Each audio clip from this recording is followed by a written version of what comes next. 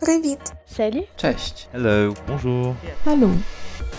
Cześć, z tej strony Michał z Get Ill Now.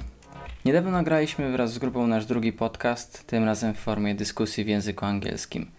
Zachęcam do przesłuchania go w całości, a w tym nagraniu krótko streszczam, o czym rozmawialiśmy w podcaście. Tak więc w tym nagraniu skupiliśmy się na omówieniu naszych wywiadów z gośćmi poprzedniego podcastu.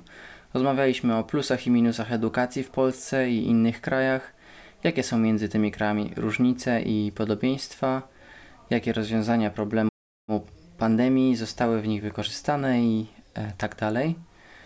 W miarę rozwoju dyskusji schodziło ono na kwestie bardziej filozoficzne, takie jak czym jest edukacja, w jaki sposób ludzie przyswajają wiedzę oraz jak ważni w procesie edukacji są sami nauczyciele. Cały podcast trwał około godziny i uczestniczyli w nim Bettina z Niemiec, Ilia z Rosji, Joel z Wielkiej Brytanii, Clement z Francji i Jaryna, którą prawdopodobnie już znacie, z Ukrainy. No i ja. Mam nadzieję, że Wam się spodoba. Do usłyszenia.